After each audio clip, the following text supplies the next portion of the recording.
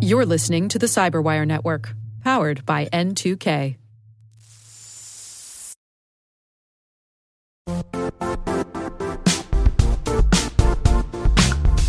The IT world used to be simpler. You only had to secure and manage environments that you controlled. Then came new technologies and new ways to work. Now, employees, apps, and networks are everywhere.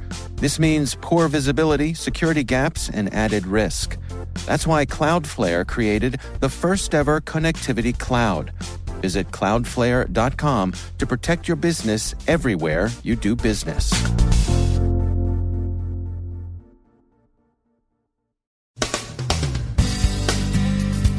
Old news is new news when it comes to undersea cables. The Lazarus Group is still at it against South Korean targets.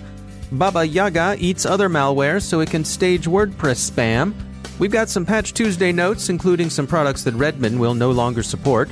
Cryptojackers are still busy. There's one new strain of coin mining malware that uses the Eternal Romance exploit to spread. World Cup surveillance threatens visiting fans. And don't plug gifts from strangers into your USB port.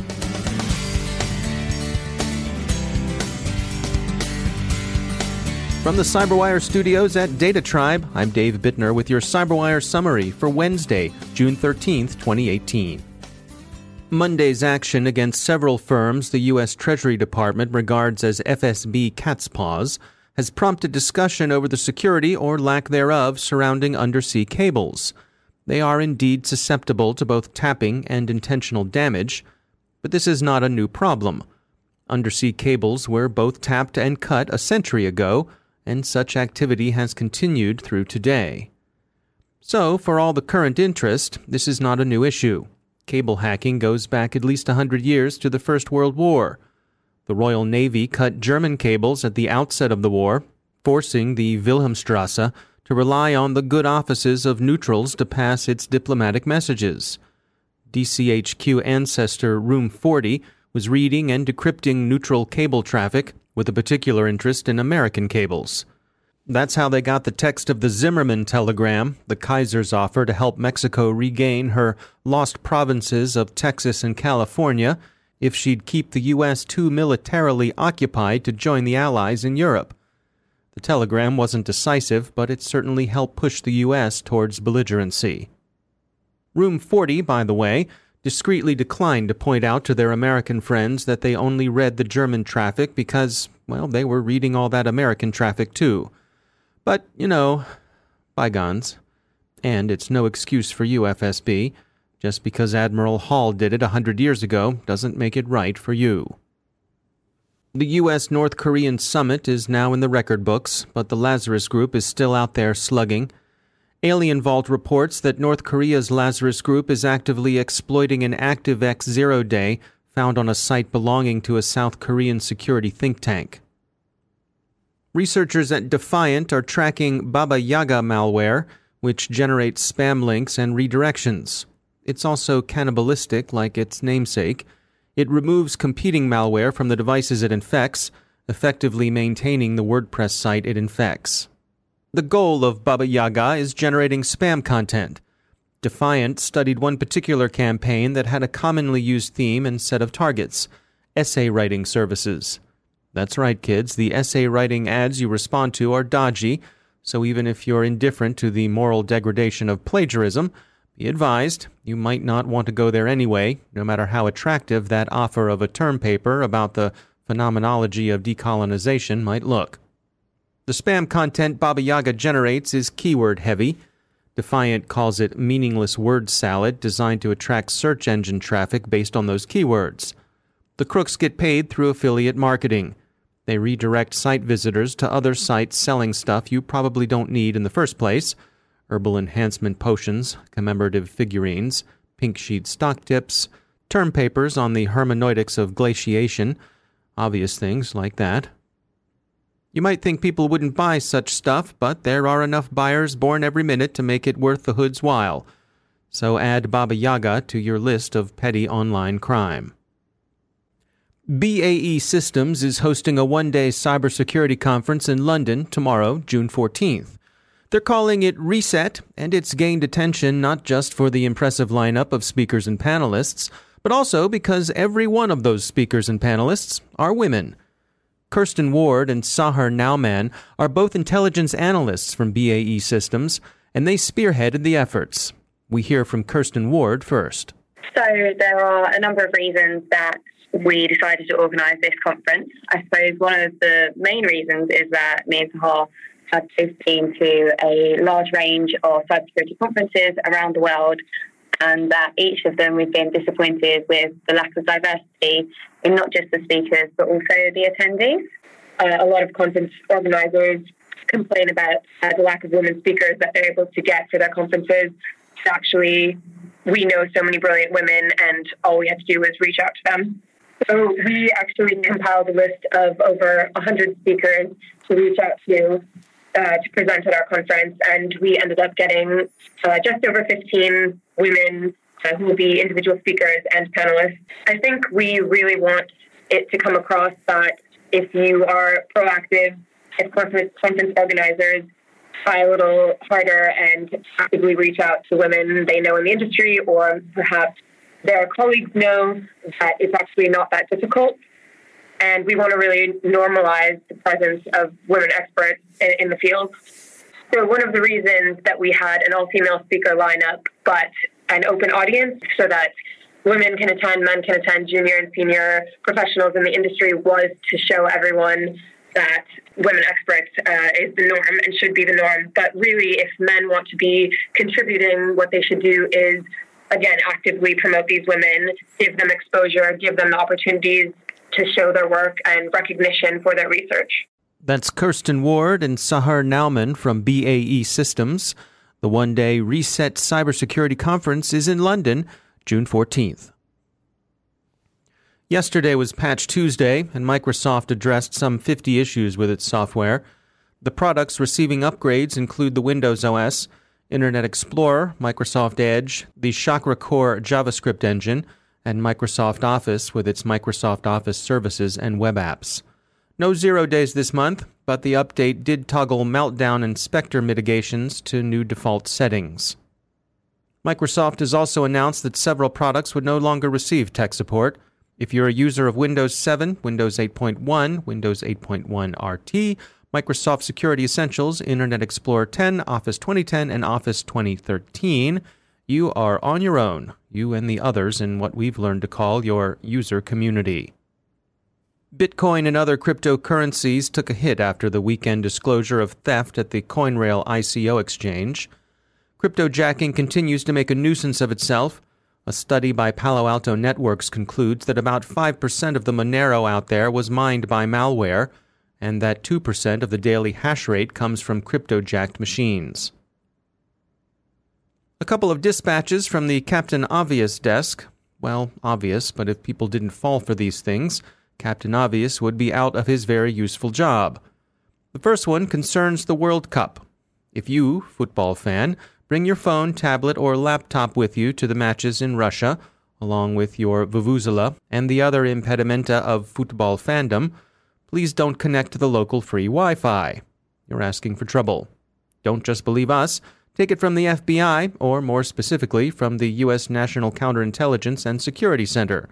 You might think you're too insignificant to be targeted by an espionage service, but you can bet your vuvuzela the espionage services don't see it that way. The other one comes from Singapore, and it concerns trade show swag, or in this case, stuff coming from a commemorative summit. Journalists covering the summit have been given a nice little fan, welcome in the 91-degree heat. That's about 33 centigrade for any football fans out that-a-ways.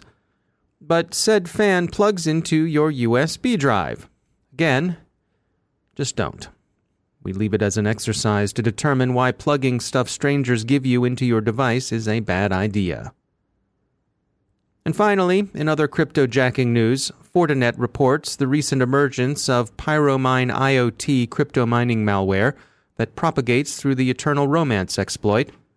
Eternal Romance, of course, is one of the equation group items dumped by the shadow brokers. And where have those guys been lately anyway? We don't really want them back, but they're like fruitcake around the holidays. Nobody actually likes it. but somehow you feel like you'd miss it if it weren't around.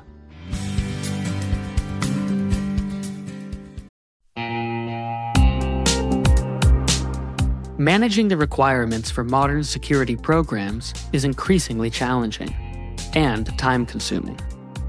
Enter Vanta. Vanta gives you one place to centralize and scale your security program.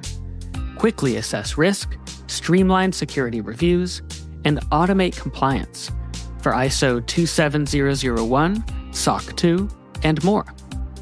You can leverage Vanta's market-leading trust management platform to unify risk management and secure the trust of your customers. Plus, use Vanta AI to save time when completing security questionnaires.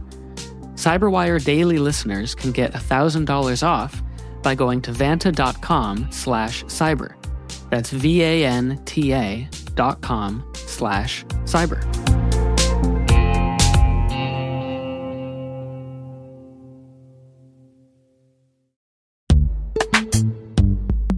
In the dynamic world of enterprise security, identity architects and IT leaders face a major challenge.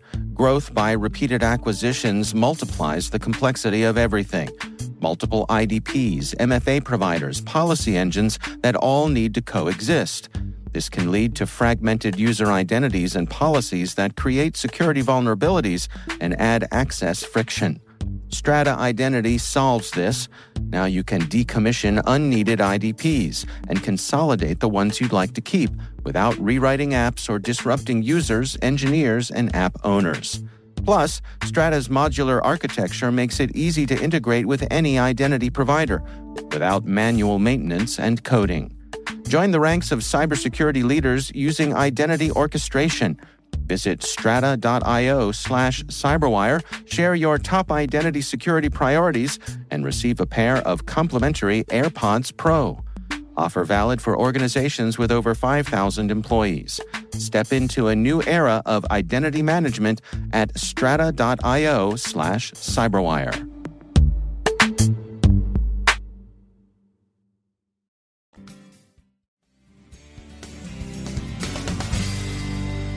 And joining me once again is Justin Harvey. He's the Global Incident Response Leader at Accenture.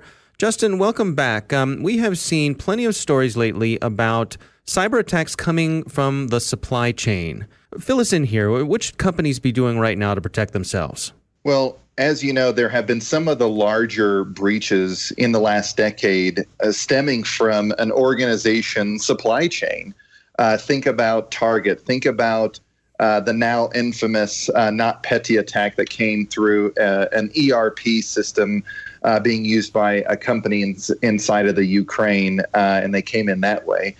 These supply chains that organizations and enterprises are relying upon for all of their digital goods and physical goods and applications and software and even hardware, there's a propensity by enterprises to automatically trust or automatically assume that their suppliers are taking all the necessary cyber defense and cybersecurity precautions. Unfortunately, that's not true. It's very difficult to extend that level of trust in this day and age. So, like the Russian proverb that Ronald Reagan coined, which is trust but verify, I think that applies very directly to supply chains. But how do you approach that from a practical point of view? If you have, I can imagine folks have lots of suppliers.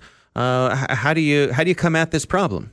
Well, what we've done with some of our larger clients is that we've actually built cyber security programs for their procurement and for their supply chain organizations. These sort of programs prioritize based upon the value or the volume that the supplier is giving to the enterprise. And there's also a risk calculation that can be made based upon where the supplier is, what types of goods and services are they supplying, what is the history around those companies, those suppliers, what are the risks associated with those types of services. For instance, think about the United States and their banning of goods and services from companies like Huawei.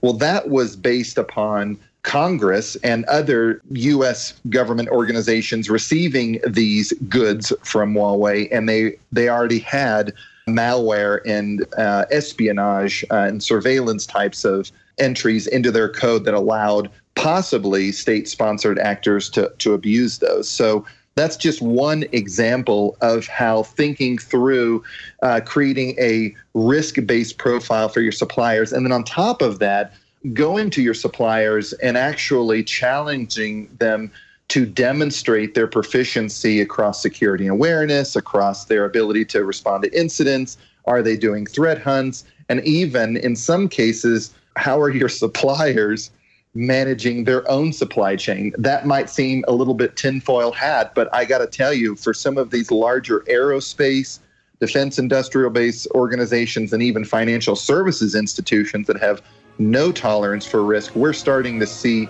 more and more and more emphasis on the supply chain. All right, good advice as always. Justin Harvey, thanks for joining us.